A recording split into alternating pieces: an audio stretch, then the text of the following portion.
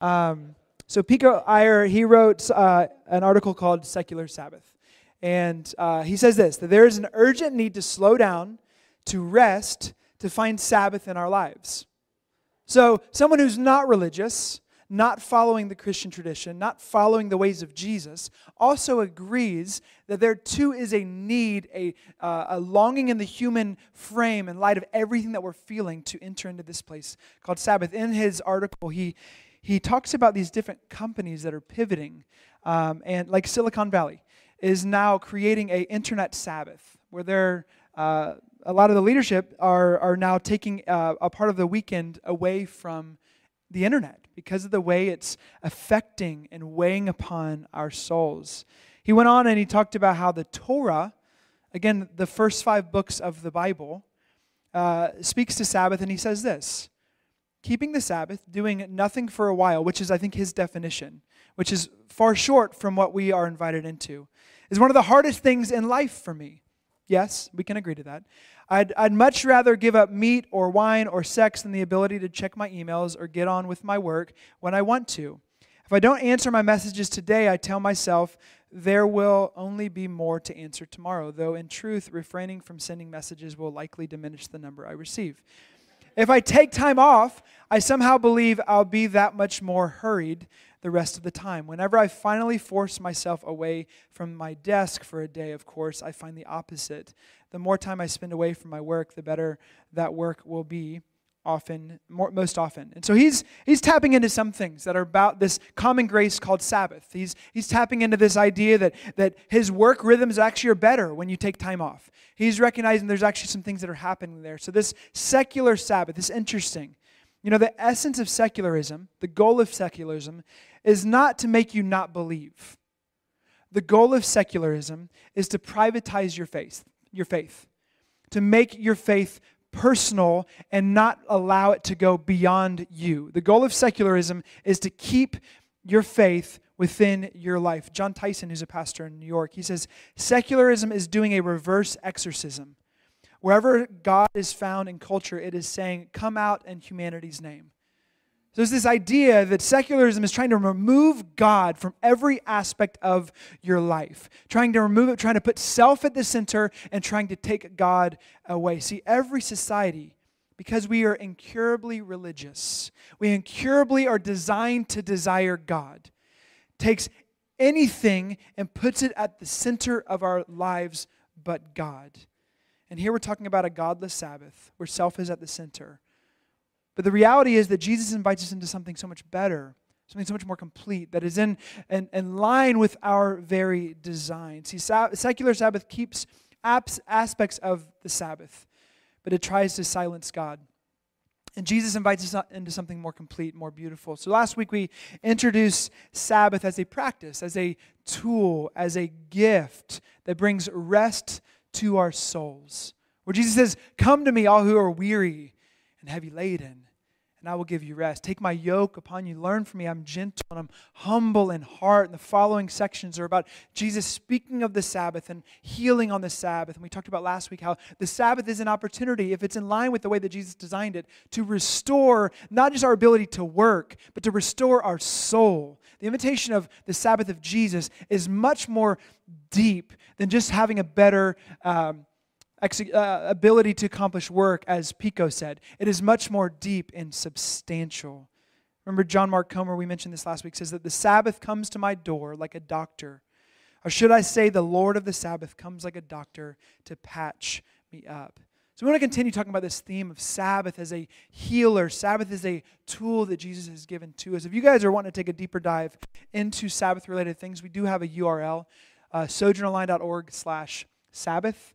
And you can see some further resources that you can look at there. So the Sabbath Jesus invites us into has 4 key values. And I want to set the stage for you of what Jesus is inviting us into. So I want to begin by going back to the beginning where we first meet the Sabbath. And so the first point I have is this, that in the beginning God created, then God rested. So Sabbath is originally found on the first pages of Genesis. As early as the creation story, we learn this, that God worked, created, took chaos and put it into order for 6 days. And on the seventh day, he rested from his work. Read with me in Genesis chapter 2, starting in verse 1. It says this: Thus the heavens and the earth were finished, and all the host of them. And on the seventh day God finished his work that he had done, and he rested on the seventh day from all his work that he had done. So God blessed the seventh day and made it holy, because on it God rested from all his work that he had done in creation. So we read here, there's three significant words I want to just highlight with you this morning. The first is that God blessed this day. That God blessed this day. He made it happy. He blessed it. That God blessed three things in the creation story. He blessed animals and humans to be fruitful and multiply. And then the only other thing that God blessed was this day. A day where we find life and refreshment. It's more than just a day. It's a blessed day. The second thing that we read is that he made it holy. This is interesting. I don't know if you've caught this. That the first time the holy was used in the entire Bible was this moment. God called this day to be made holy, set apart, different from the other 6 days. 6 days you work. The seventh day you set apart and you consecrate and you make holy to the Lord. See, it's interesting because God made this day time. He made time holy. See, gods and goddesses were not found in space and not in time, not throughout the stories, the creation stories that we read, but uniquely this story, God enters into our world. And he doesn't avoid work, he teaches us how to work. He doesn't remove himself from work and causes, we'll talk about this in the upcoming weeks, and cause his creation to do work as if it was evil. No, he created on these days, and then on the seventh day, he made it holy. And then it says that God rested. And man, some of us need to hear that God rested. But I have kids that are crazy, Ernie. God rested. But I'm a doer, Ernie. God rested. But I have projects I got to get done. God rested. But I'm an executive and I have a lot of pressure. God rested. God rested. Say it with me. God rested. The former physician turned author, his name is Matthew Sleeth. He wrote a book called 24/6, and in it he says, rest shows us who God is. He has restraint. Restraint is refraining from doing everything that one has the power to do. So God chose to rest. He doesn't tire or grow weary. He's not like us. He's not limited like we are, but he chose to rest. God rested. It's the essence of Sabbath or Shabbat, which means to stop and to rest. So 6 days we work. And the seventh day we rest. I'll be quoting this guy, Rabbi Abraham Heschel, a few times. He has some good stuff around Sabbath. He says, 6 days a week we wrestle with the world, bringing profit from the earth, cultivate and keep, develop and pull forth fruit. And so the 6 days we work and we wring out the fullness that we can. But the seventh day is made holy. Then there's this holy day, a blessed day, a day of rest, a day built in for rest and renewal. Again, not just a secular Sabbath that allows us to get a little more work done by not working as much, but it's a refreshment and a renewal for our soul. He goes on to say, the work on weekdays and the rest on the seventh day are correlated. The Sabbath is the inspirer, the other days are the inspired. He goes on to say the Sabbath is not an interlude, but the climax of living. In the beginning, God created, then God rested. The second point is this, that Jesus redefined Sabbath as a gift where we can find rest. It's a gift where we can find rest. In Mark chapter 2, parallel to the passage we read in Matthew 12 last week, but Mark fills in a little bit for us that Matthew doesn't speak to. And he says this that's pretty unique and I think pretty imperative for us to understand about Sabbath. Mark 2:23. One Sabbath he was going through the grain fields, and as they made their way, his disciples began to pluck heads of grain. Again, we talked about how these are the OG Cheetos. last week. And the Pharisees were saying to him, "Look, why are they doing what is not lawful on the Sabbath?" And he said to them, "Have you never read what David did? When he was in need and was hungry, he and those who were with him, how he entered the house of God in the time of Abiathar the high priest, and ate of the bread of presence, which is not lawful for any but the priest to eat, and also gave it to those who were with him. And he said this to them, the Sabbath was made for man, not man for the Sabbath." It's a profound statement. So the Son of Man is Lord even of the Sabbath. So the Pharisees had landed on this, that the man was made for Sabbath. They lived their life thinking that Sabbath was like some kind of God that ruled over them, and they had to submit to this thing in entirety. It became a series of rules. It became a power move over their neighbors. It became a means by which they could leverage for righteousness. And Jesus was like, no, that's not how it's supposed to be. He says the Sabbath was made for man, not man for the Sabbath. See, the Sabbath was made that we could use it as a tool, as a gift, as a way to steward in such a way that can bring rest for our souls. And we need to hear this, that Sabbath was made for man. Sabbath was made for us. See, there is a gift embedded into the cosmos of God's creation. And within it is Sabbath. It brings nourishment to our souls. It is not mandatory. It's not sin if you don't do it. But I will say this. You will miss out on the fullness of life if you ignore it. You will miss out on the fullness of life if you ignore the Sabbath. It is a gift built into the framework of our design. Sabbath is the means by which Jesus does some of the best healing work. We talked about those 7 examples that Jesus healed on the Sabbath, and he did so intentionally last week. We talked about that. Sabbath is not a rule to be kept, but it's a freedom to enter into, that Jesus invites us into. So the design of Sabbath, as I mentioned last week, is sundown Friday night to sundown Saturday night in the Jewish tradition. And for us, it's more typically on Sunday. And so what we will say over and over and over again, that we're not focusing on how you fulfill Sabbath and how you follow through on Sabbath.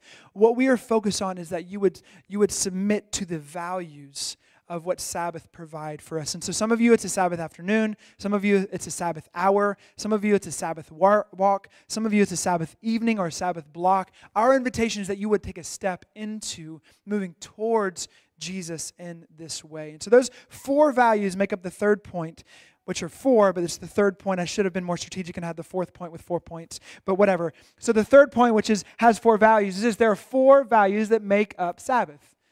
Stop, rest, delight, and worship. These 4 values fuel us as we enter into Sabbath. And so for some of you, it's a Sabbath afternoon. You haven't done Sabbath ever. And so you're first hearing about Sabbath now. And so you're taking a step by moving it into a Sabbath afternoon. And so these help guide you. For others of you, you've done it a half day, but you feel like God's drawing you into more. These guide you. These are the values I want us to lean upon. And we're going to spend the rest of our time talking about them. These are 4 values or tenets that fuel Sabbath. The first, again, is to stop. Shabbat means stop.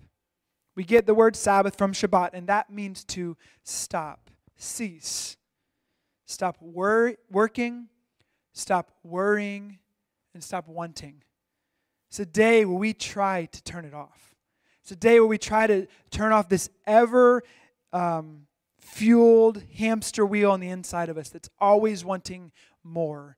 And it's a day we choose to stop. It's a period of time where we choose to stop. Where we choose to stop work, paid and unpaid.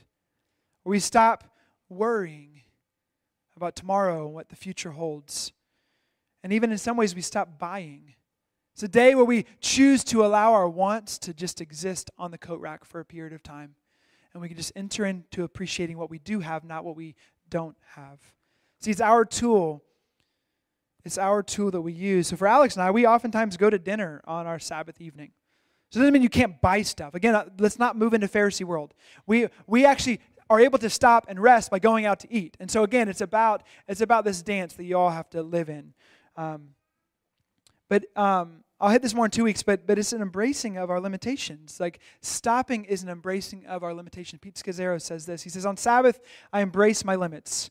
God is God. He is indispensable. I am his creature. The world continues working fine when I stop. We choose to stop.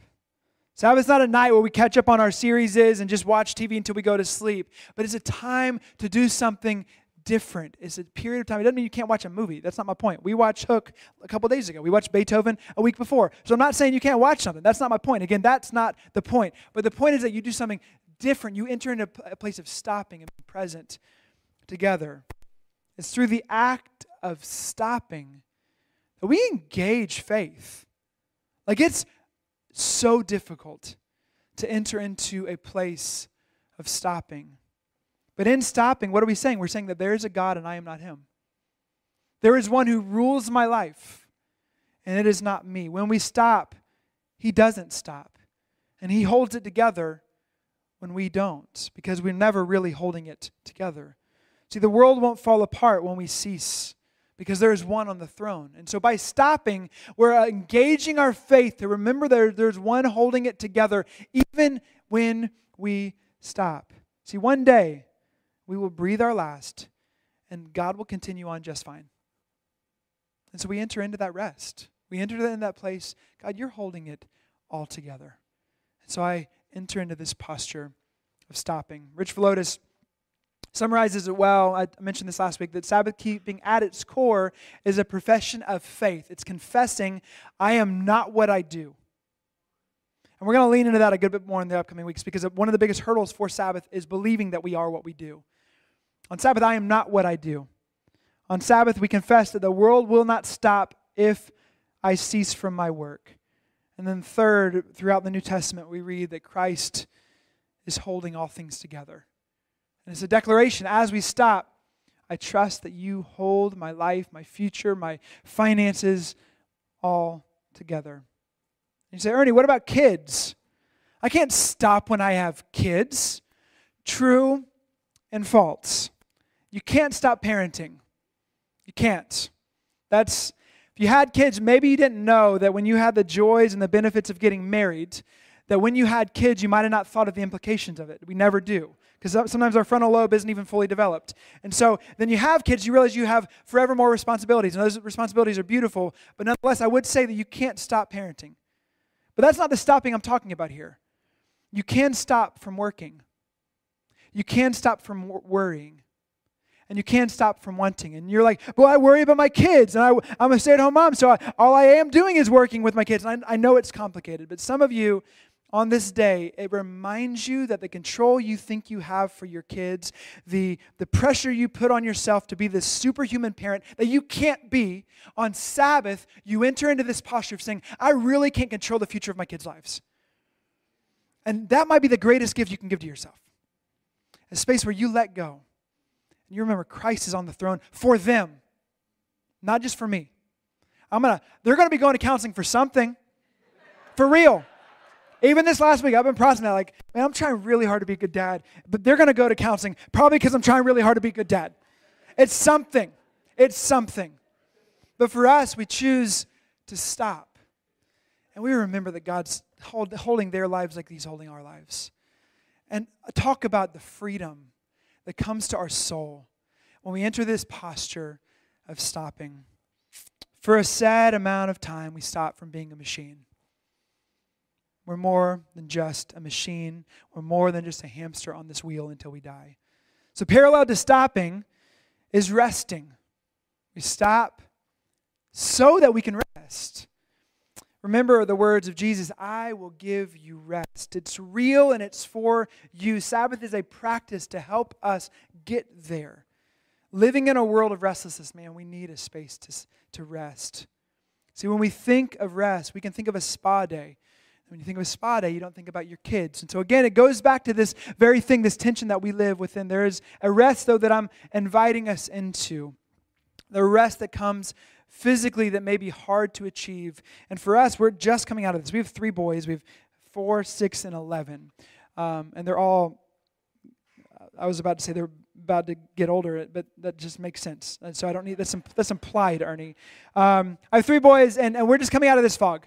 This fog of like survival where like, it was a little more difficult. We've been doing Sabbath since our middle son was a baby. And so we've been doing this for several years now. We've had to shift along the way, but a part of the rest that we're trying to lean into is this rest for our souls. And so during this time, even when our kids were even younger, we would leverage this time of rest around their nap time.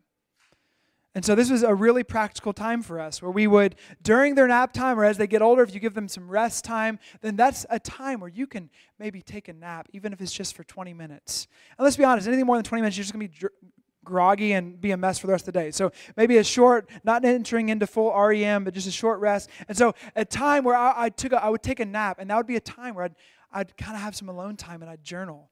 Like that nap time was like all I had for years.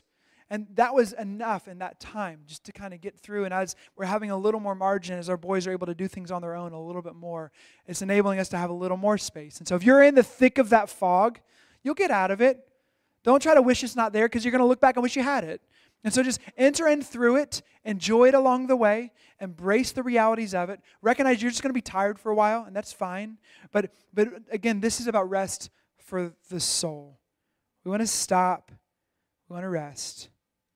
And again, for me, rest looks like putting aside, when I put aside my phone, when I put aside my computer, even but for a little bit of time, there's this unique rest that comes when you turn off the noise.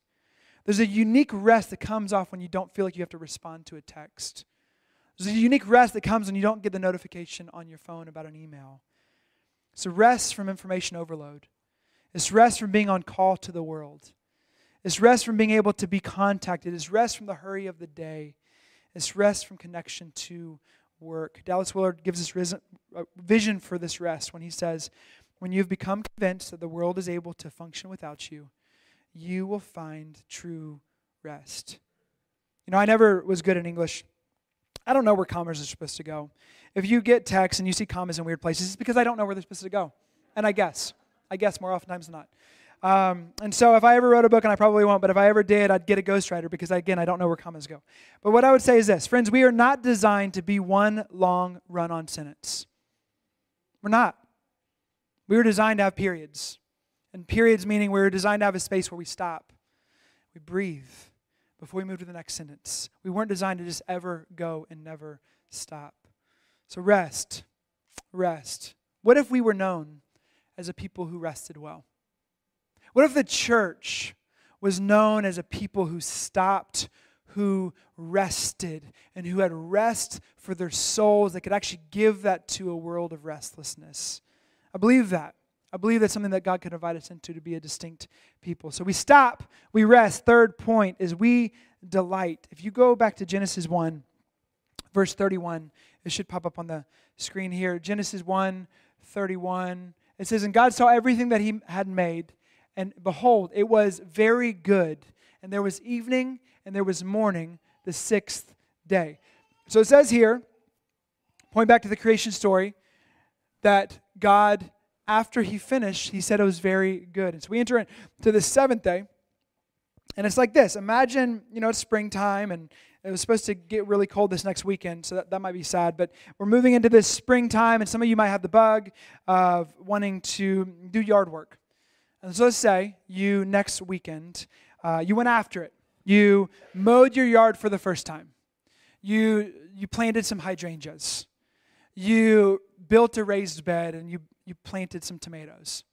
You got crazy and you pressure washed your driveway. Like, you did it all. Okay, you went for it, and somehow the kids were fine.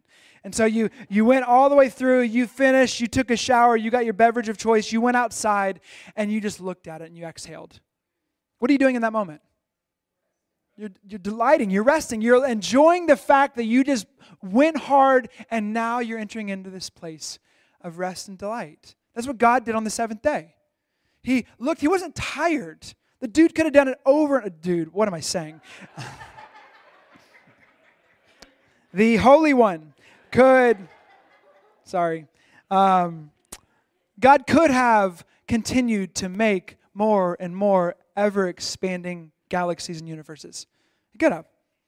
But he chose to rest. He chose to delight. He chose to embrace what was created. And that's what we are invited into in this place of delight. See, in Sabbath, we are invited into the beauty of God's creation. By slowing down, we can see gifts we don't normally see. See, when you stop and rest and you put your phone aside, you see your kid's eyes in a way that you wouldn't otherwise. When you're on the floor and you're playing with your kids, you see a laugh that you wouldn't normally see if you're connected to your phone because you have to take that text or that call or whatever. There's a place of delight and enjoyment that you enter into when you have a space where there's nothing calling for your attention but the people that are right before you.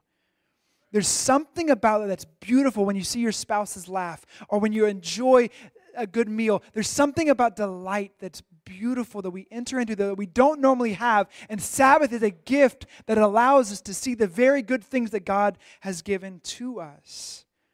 This is the value, man, that I struggle with. I'm okay at stopping. I'm okay at resting.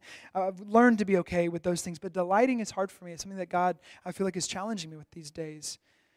But it's something that I want to lean into. To lean into delighting in friends or family or food or wine or intimacy or sleep or fresh air or laughter or games or being present. There's something beautiful about entering into that space. See, the reality is we are oftentimes too hurried to enjoy those gifts. So we stop and we rest to create room to delight, to savor. Wayne Mueller says, in the trance of overwork, we take everything for granted. We consume things, people, and information. We do not have time to savor this life, nor to care deeply and gently for ourselves, our loved ones, or our world. Rather, with increasingly dizzying haste, we use them all up and throw them away. And this is a place where we enter in what Ecclesiastes says, enjoy your lot. Enjoying what your life is, not comparing it to the next person, but the life you have and enjoying that and the gift that that is. See, within delight, there's this space of feasting. In the Jewish tradition of Sabbath, typically you begin by lighting a candle, and then you enter into blessing one another, and then you enter into a meal together that was prepared beforehand. And you feast, and you have the better food and the better wine, and you enjoy each other. There's this essence of delight that we are invited into. It's that day where we truly can say, taste and see that the Lord is good. With the people before me, with the gifts before me, I taste and I see, Lord, you are good.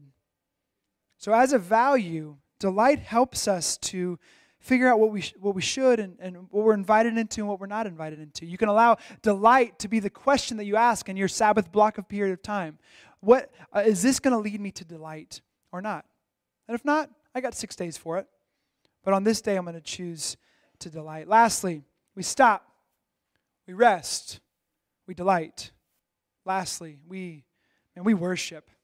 We worship. Oh, we have the joy to worship our God.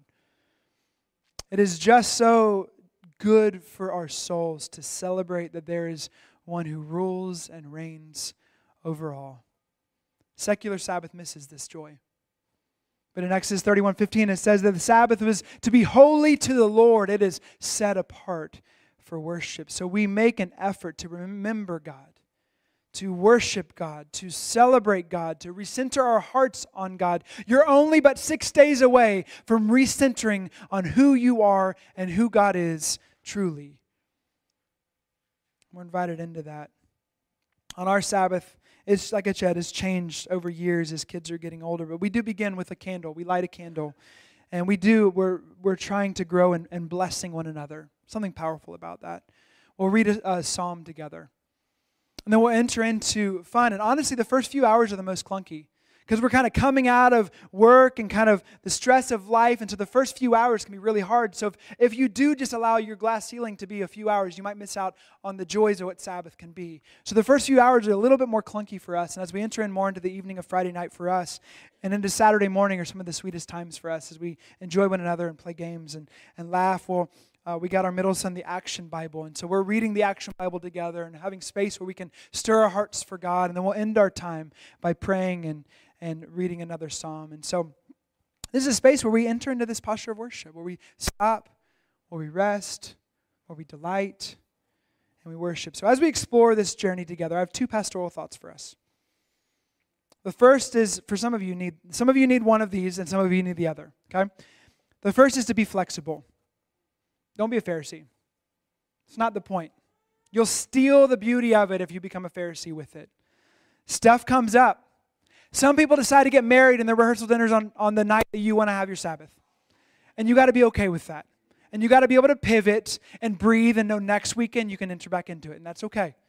It's knowing that life's going to happen. Things are going to come up. And it's a part of life. It takes, be flexible in knowing that you're not going to just figure it out overnight. It's going to take months and months and months to figure out what your rhythm is, which is different than my family's. Be okay with whatever step you take. Be okay with that. Recognize that if you're married, you might be married to someone who has a different desire for you when it comes to rest. For some of you, rest looks like being around the people that you love. Some of you are like, I want to go to a dark closet. And so you got to have conversations and be okay with the fact that you might be different. Be flexible in that regard. I'll say this, that your ideals will always leave you wanting. So be intentional to set things up, yes, but leave your ideals at the door and just be flexible with the moment that you have. Flexible with the fact that your kids might have an attitude that's going to jack with your Sabbath for a little bit, and be flexible because they're kids, okay? And deep down, you're a kid too. So just be flexible. The second pastoral thought on the other side is you got to be intentional. We say this all the time. You're not going to stumble into godliness. You're not going to stumble into the person that Jesus is inviting you to be. You're just not.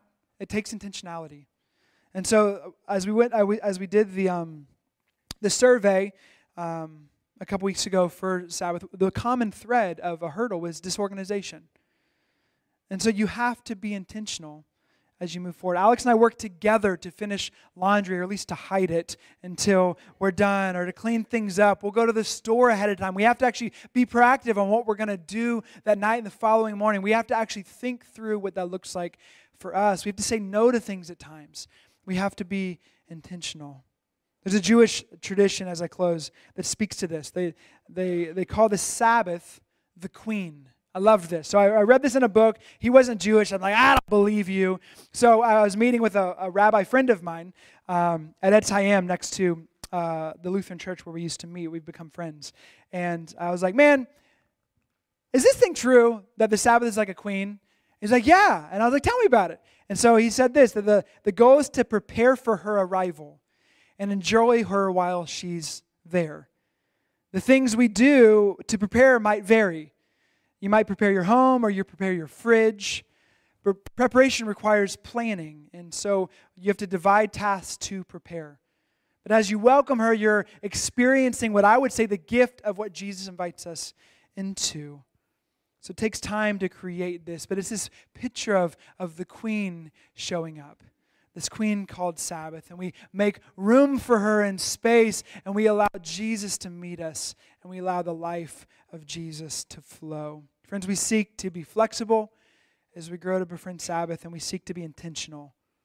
So I would encourage you to, as we delve more into this theme of Sabbath during this Lenten season, to begin to pray about what's your family's next step. I don't care what it is. I'm not looking for a right answer. I'm looking for you to be obedient and taking a step. And maybe a better question to ask would be, what would be your dream in a year from now?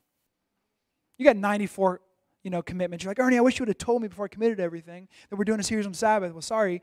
So maybe in a year from now, your dream. What would your dream of Sabbath look like? And then work backwards. So if that's where I want to go, what's something I could do next week? That might be a baby step. And begin to move ourselves in this posture of rest for the soul. We are invited into this holy day. It's not a secular Sabbath. It's a holy day to the Lord where we find renewal in Jesus. We're invited into it, friends, because Jesus cares for you. He cares for you enough to give you practices to lead you to a place of rest for your soul. He's kind in that way. Amen.